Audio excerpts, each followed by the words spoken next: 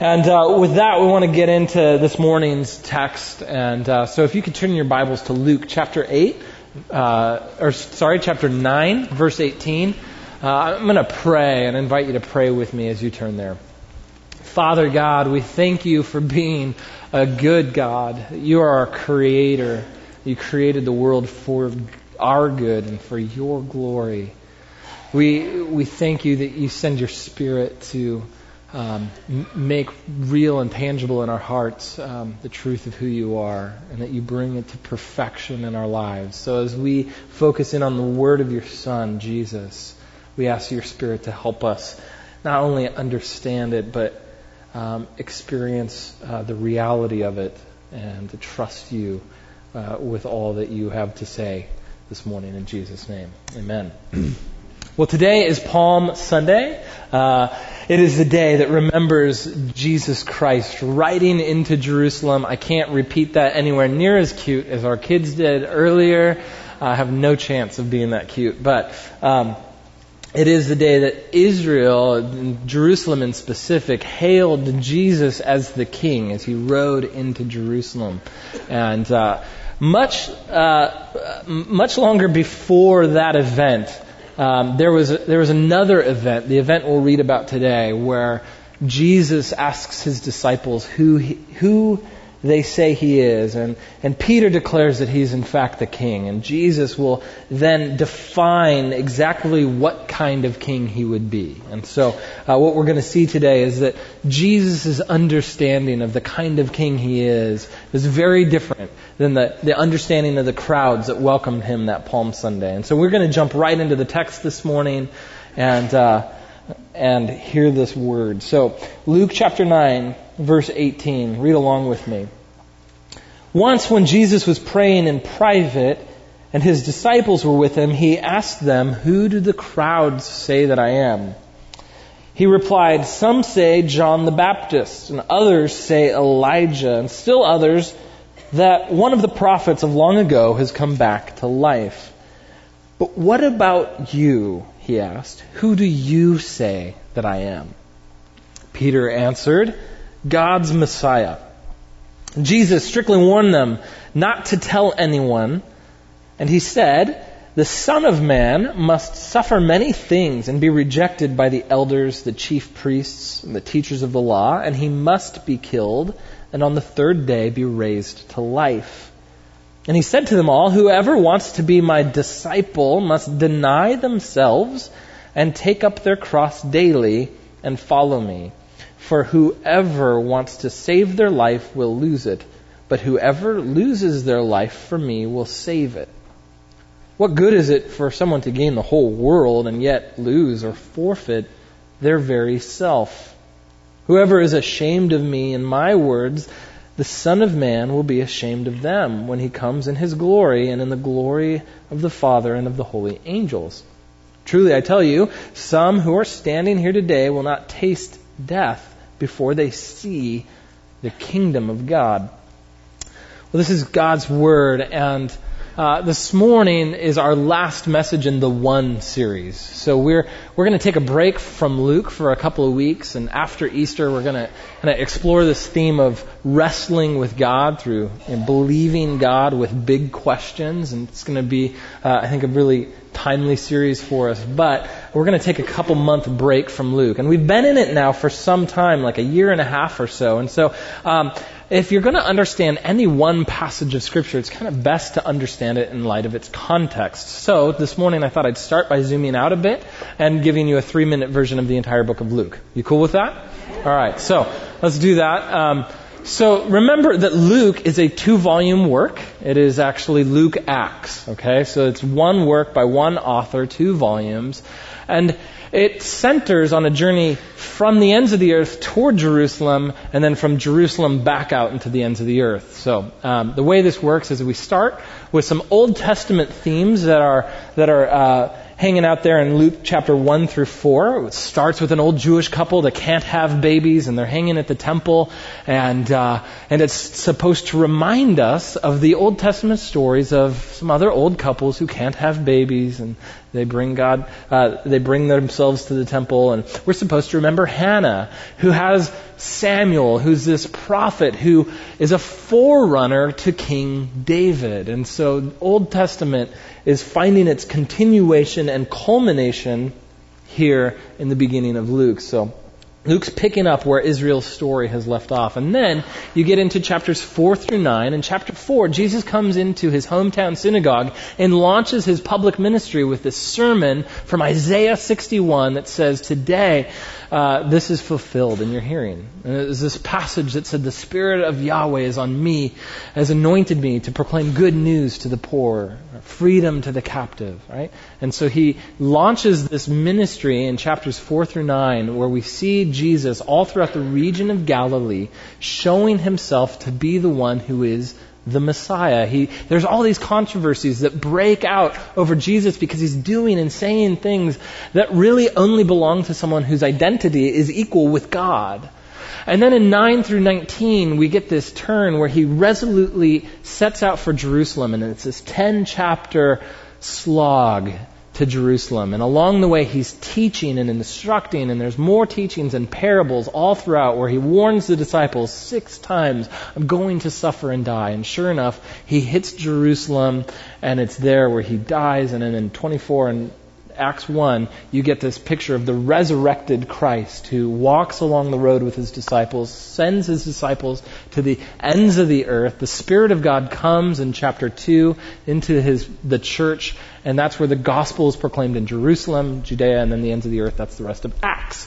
Now, this section closest to where we are today is the hinge section of the whole book. You see, in the Galilee section, the whole question is, who is Jesus? What's his identity? And the discovery here at the end of the section is that he is the Messiah.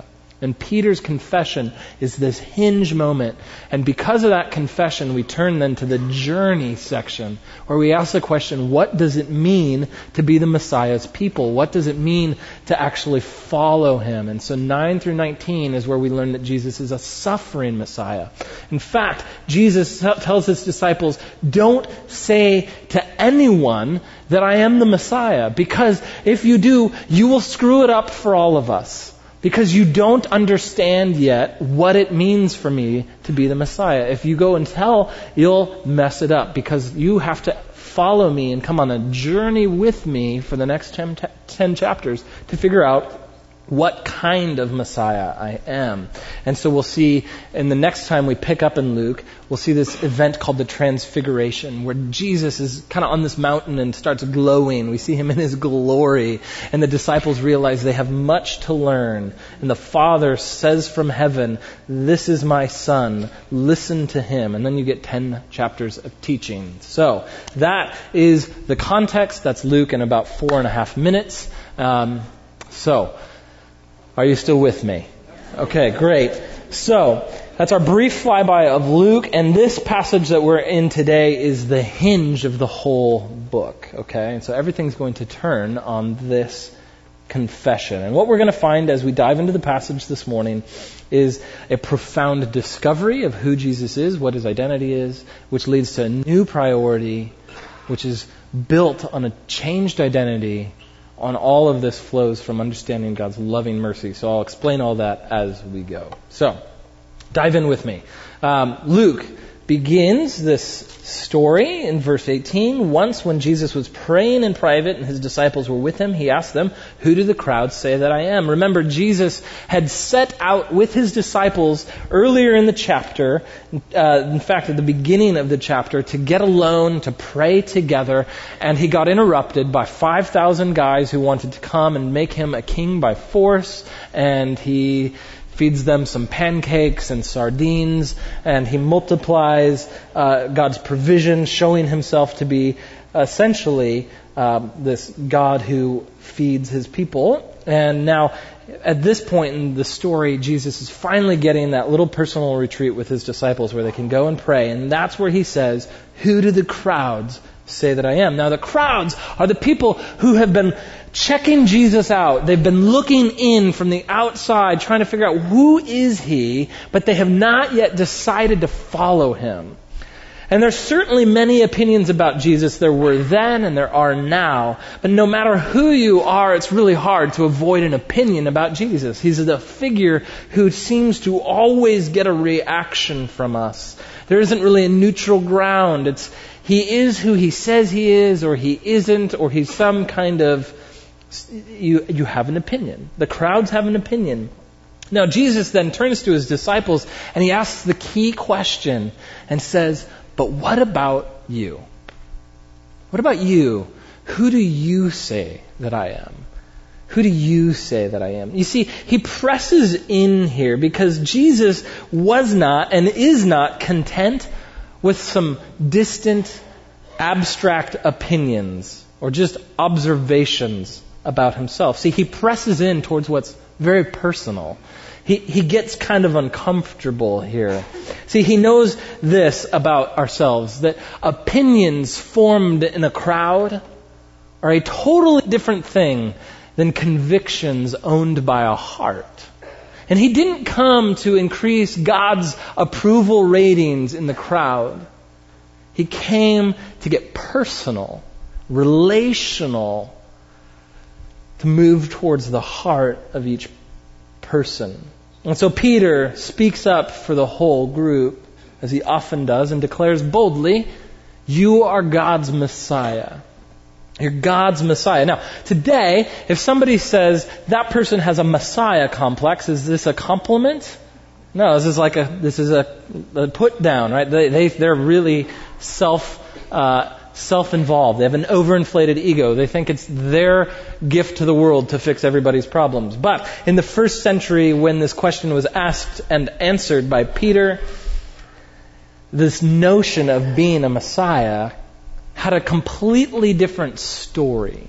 And so what I want to do here is just help ground this answer in the story that Peter answered it from within. Okay? And so the idea of a Messiah began as far back as Genesis chapter 3.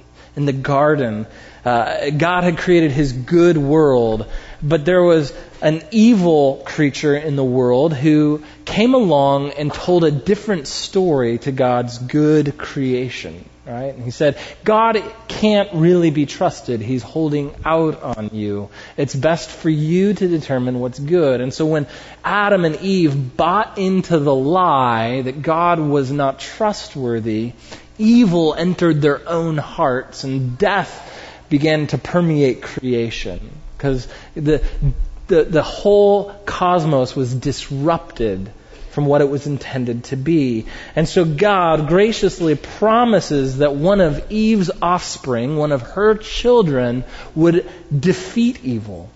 And there was this poetic promise that her offspring's heel would be bitten by this serpent who represents the chief of evil, but that offspring would destroy its head, that he would be a victor over evil. And so this story of hope for a broken, lost creation starts to ebb and flow and things get worse, and then God zeroes his promise in on a family.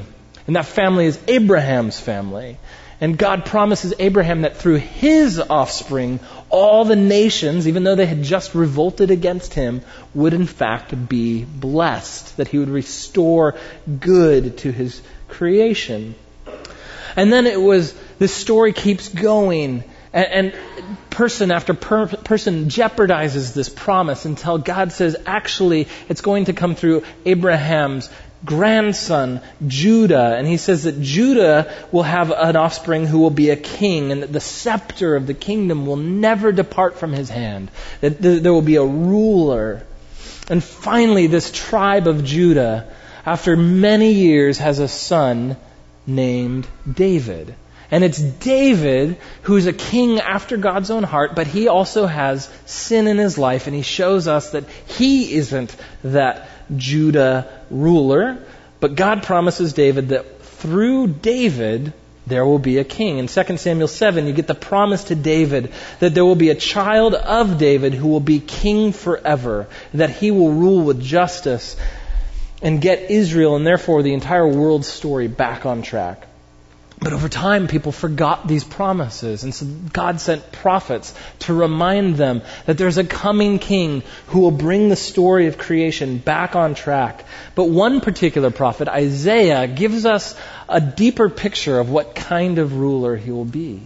There's the songs of the servant of Isaiah, in Isaiah 40 through about 62, depending on how you frame that, are the songs that highlight the fact that this suffering servant is going to be a ruler, that the ruler is going to be the one who receives a wound for humanity's evil, that this ruler will in fact be a servant and his wounds will become the source of the world's healing.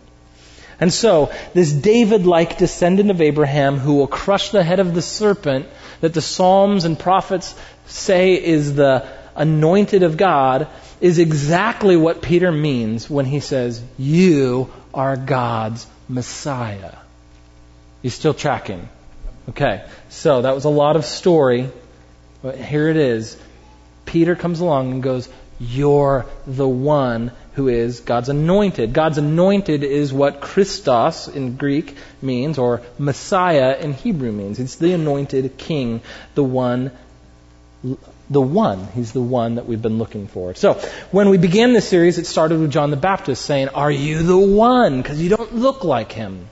And then Herod asked the question, who is Jesus? Is he John the Baptist? Come back to haunt me because I did wrong. Is he Elijah? Is he another prophet?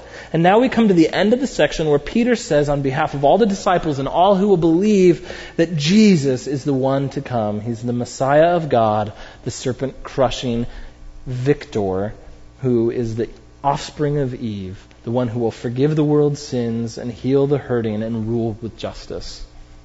So that's what Peter means when he says, you're God's Messiah.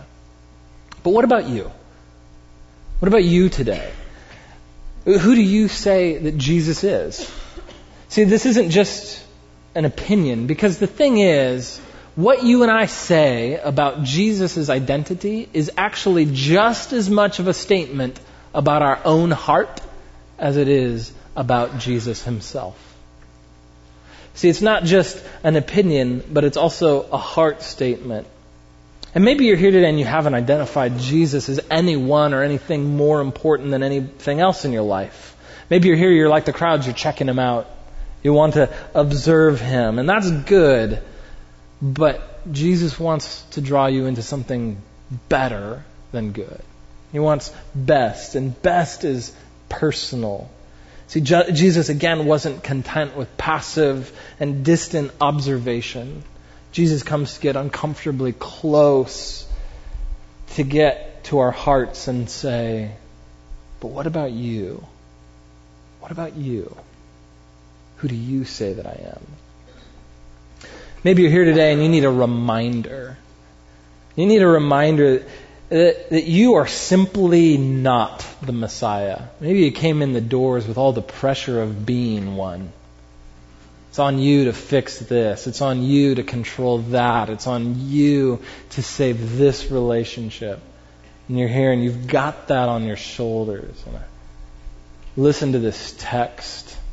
Listen to Peter's confession and join with him and say, I am not the Messiah. Jesus is. He's the one that can fix it. He's the one that the world can sit on his shoulders. So confess today, if that's you, like, Jesus, you be the Messiah. Sometimes when I'm praying about something that's well outside of my control, I just come to the Lord and go, hey, God, this is your problem now. Until you tell me to do something else, this one's on you. Because I can't fix it. I don't mean that disrespectfully. It's really a moment of surrender to go, I'm done trying to manage this. I have to trust you to be a king over it. Maybe you're here today and you've been getting that kind of feeling in your gut that says, yeah, what about me? Like, what do I say about Jesus? Maybe you're coming to the conclusion that he's not just a wise giver of advice. He's not a buddy, but he's a savior. That he says he's come to seek and save the lost. And see, to grasp the power of who Jesus is, you have to have that category of being lost. To say, you know what, I actually need fixing. I need a Messiah who can lead my life better than I can. Maybe that's you today.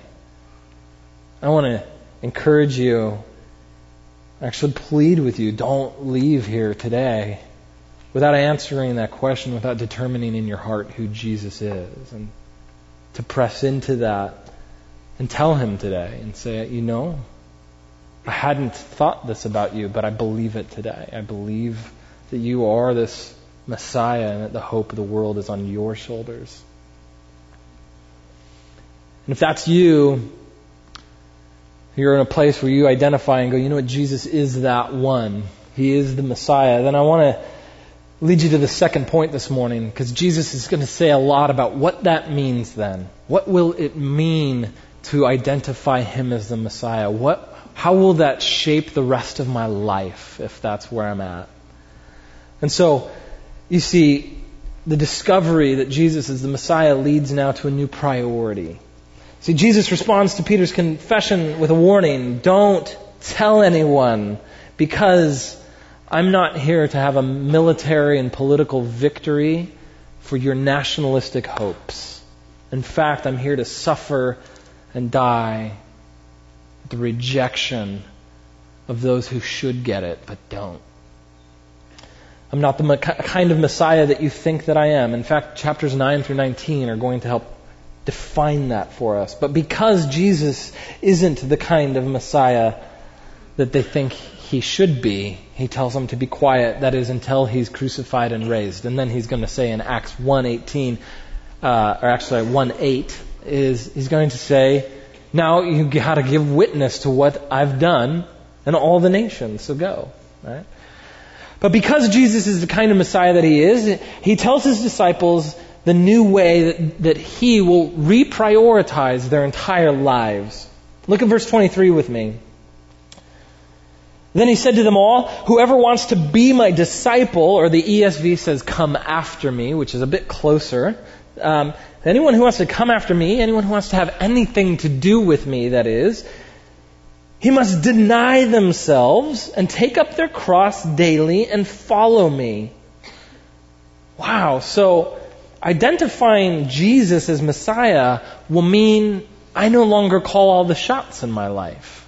It means that I've elected to not be a part of a democracy where I get to negotiate and vote my will, but I come under the will of the King and I say, I'm going to trust you and let you shape everything. So you see the priority that Jesus sets isn't a one-time decision. It's not like I pray a prayer and now I can kind of just take it easy because I've got my ticket to post-mortem bliss.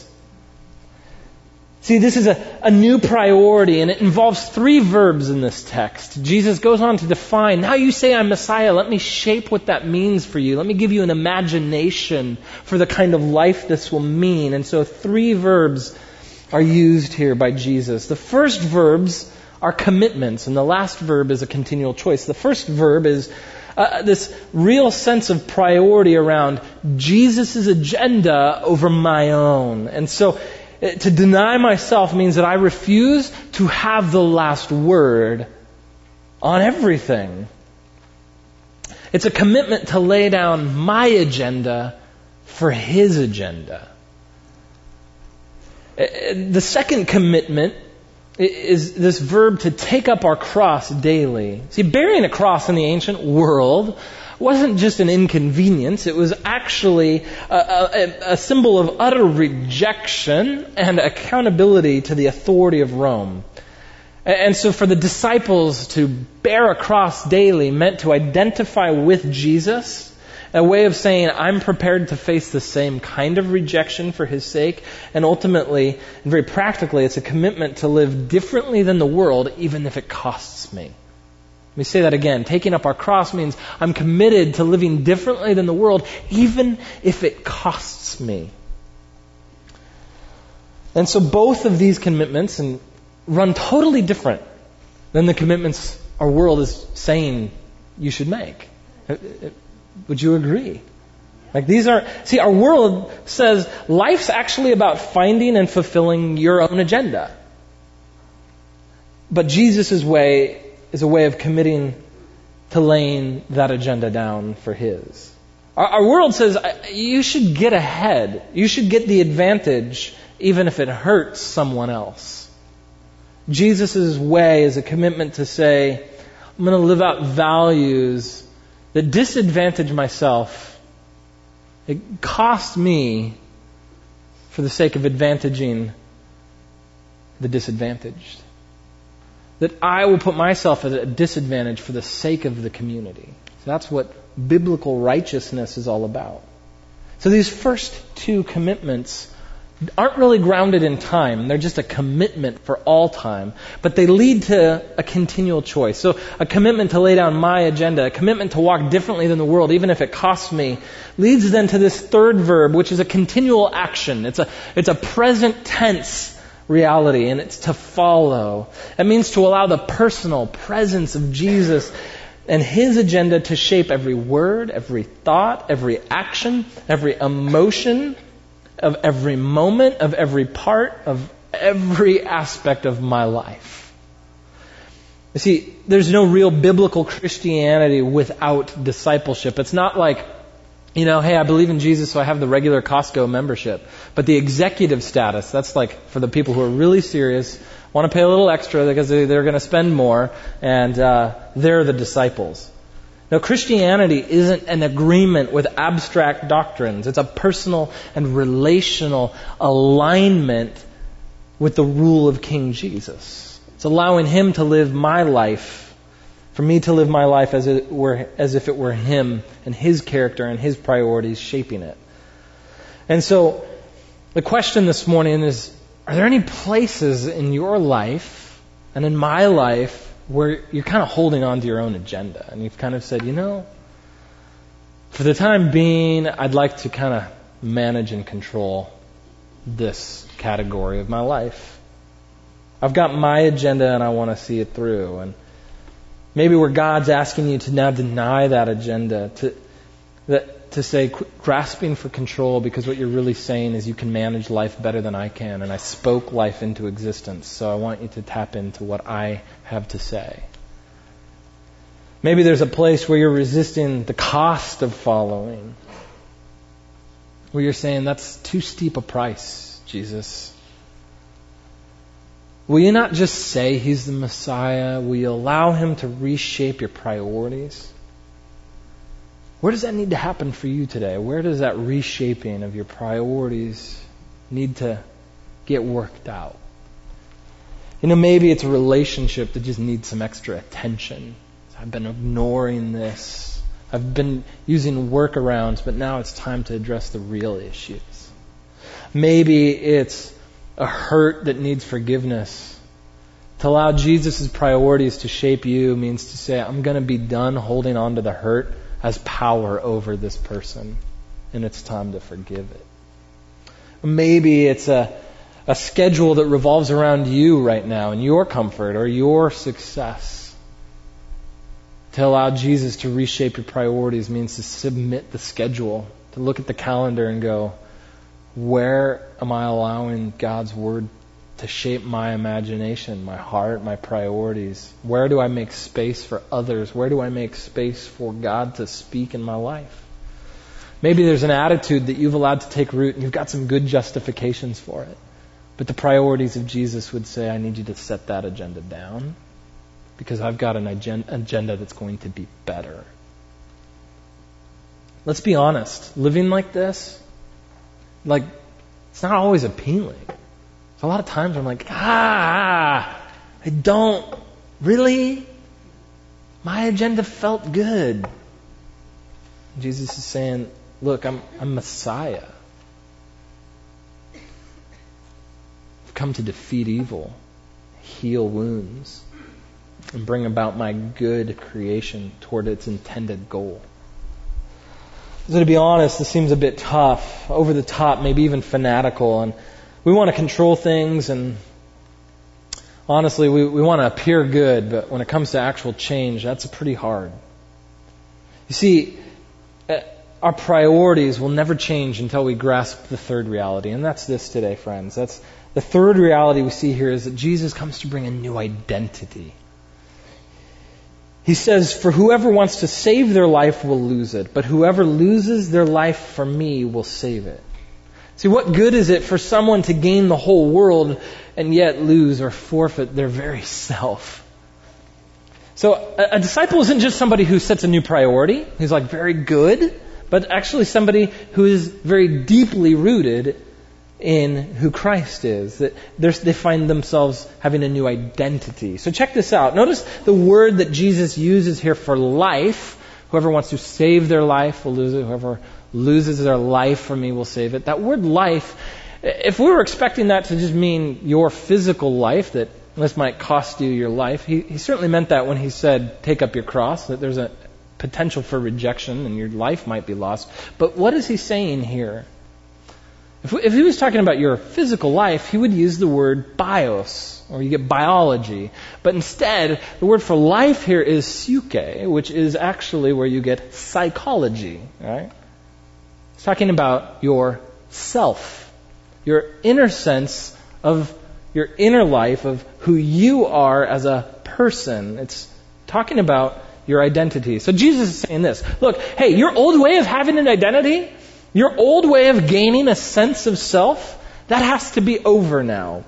See, you have to, in a sense, die to it, and through me, gain it. See, I've come to give you not just a new order, but a new self. You have to have your whole self reconstructed through me and my work, so you have a new self and a true self that's grounded in your Creator. And so I want to point something out here that's very important. So you can read this really quickly and think, well, this is about kind of the normal Eastern or Western approach to gaining an identity, gaining a self. And see, the Eastern approach is very different than our Western one. The Eastern one is essentially lose yourself. Lose yourself. Lose your sense of desire. Lose your sense of being an individual. Become one with all. Let yourself be merged with all, like a drop in the ocean.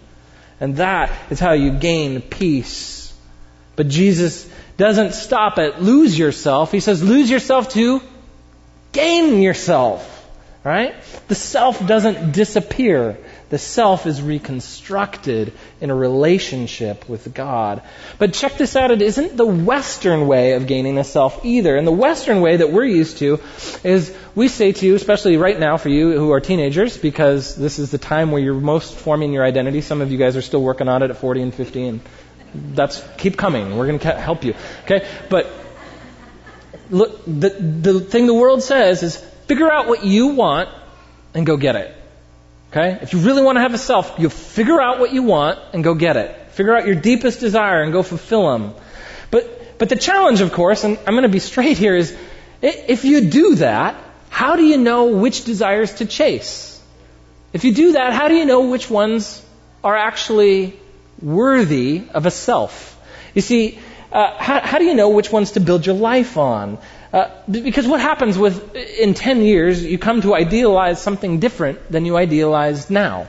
You've built your whole decade on a sense of self that you no longer value.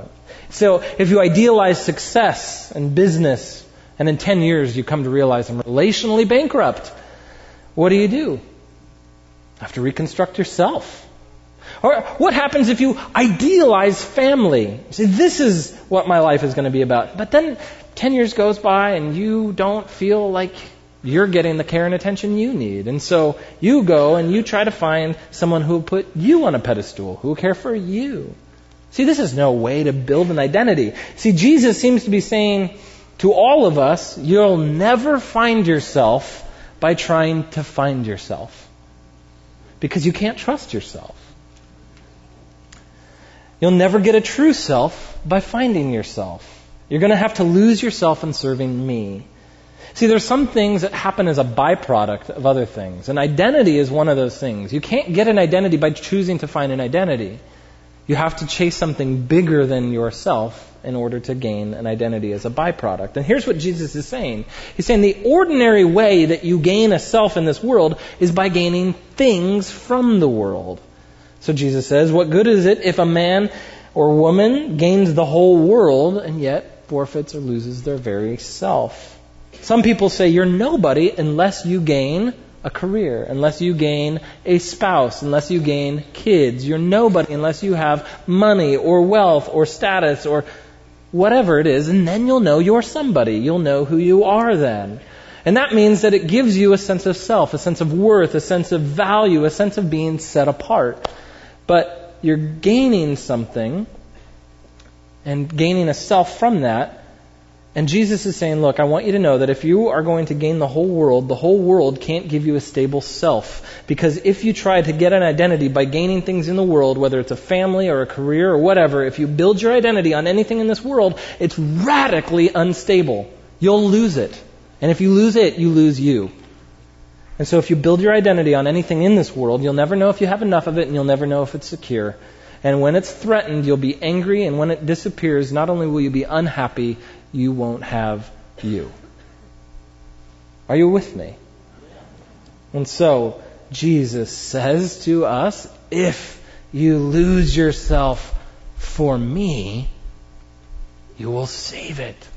You'll save it. Instead of trying to gain a self by gaining things, he says, build everything on me. Build everything on who I am and what I've done.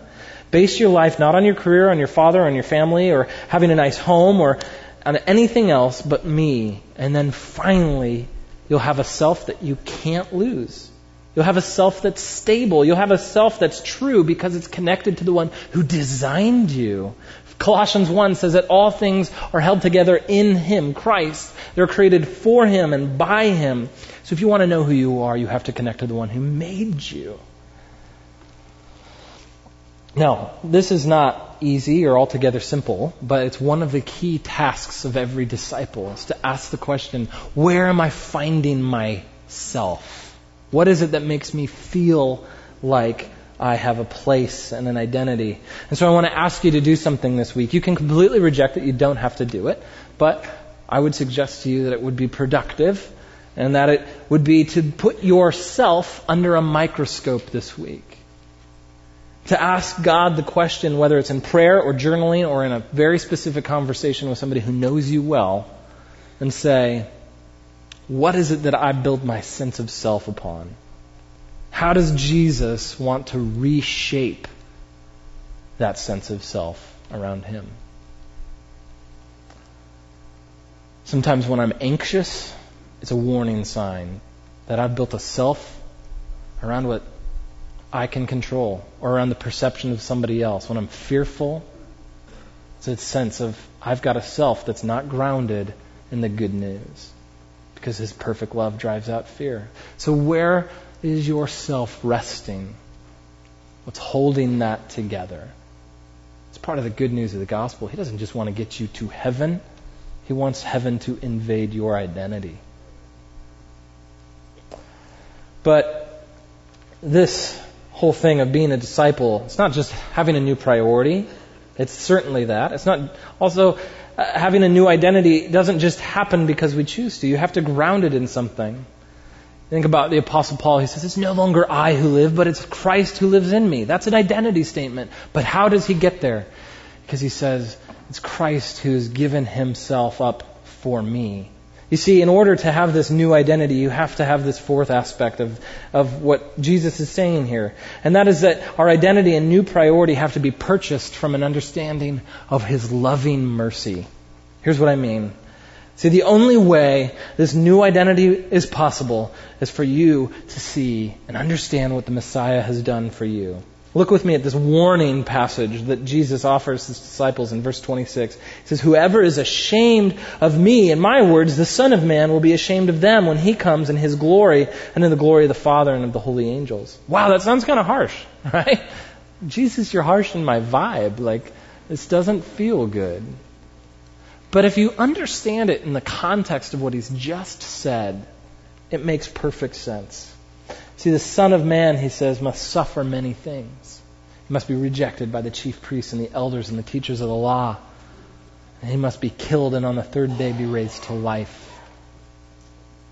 And you see, if we fail to identify with Jesus, if we're ashamed of Him, what we're really saying is that I refuse to see him identifying with me.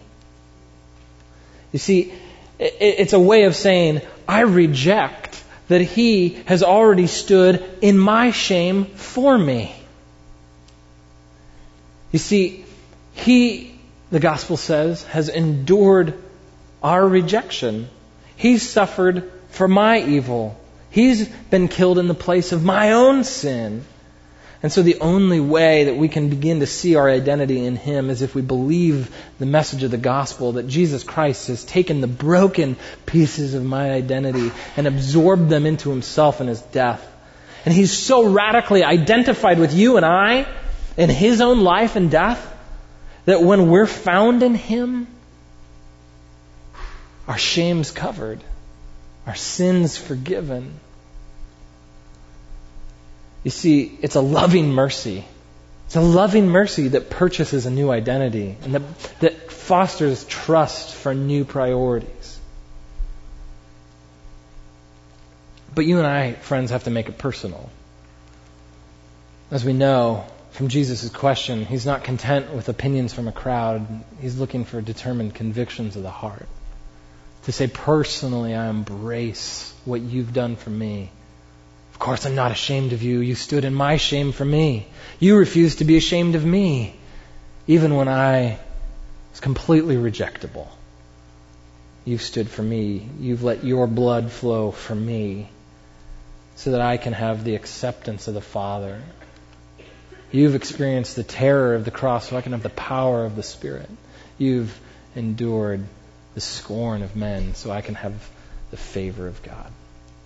And so, to make it personal means to determine today, I'm going to allow him to be the shaping reality in my life for everything. And we have a chance right now this morning to do that in a very tactile way. We get to move towards the table and say, I want to make this personal. I want to accept again afresh and remind my heart of what it is that I believe. It's a moment where we take the life and death and resurrection of Jesus and we make it personal, where we remember as a community the loving mercy of Jesus, him in our place and now ours in his. So as you come this morning, remember that it's his shame that's our acceptance. It's his wound that's our healing. It's his condemnation that's our forgiveness. It's his death that's our life. So go to the table this morning and hold the elements in your hand, and we'll take it together as a community in a moment. But as you take them, hold them and take them into yourself. Make it a declaration again to you and to your own heart and to those around you that I'm taking Christ into me because he's taken me into himself. I'm taking his priorities into my life. I'm taking his identity into mine. Let's pray. We thank you, Lord God, for your goodness to send your Son Jesus in our place, to draw us into the relationship of the triune God, this loving relationship of Father, Son, and Spirit, where we belong in your family and we're sent with your power and closeness and intimacy through your Spirit because of the work of Jesus to identify, to redeem. So we come to you and we proclaim the gospel again to our own hearts and to each other and to the world as we receive the bread and the cup. In Jesus' name, amen.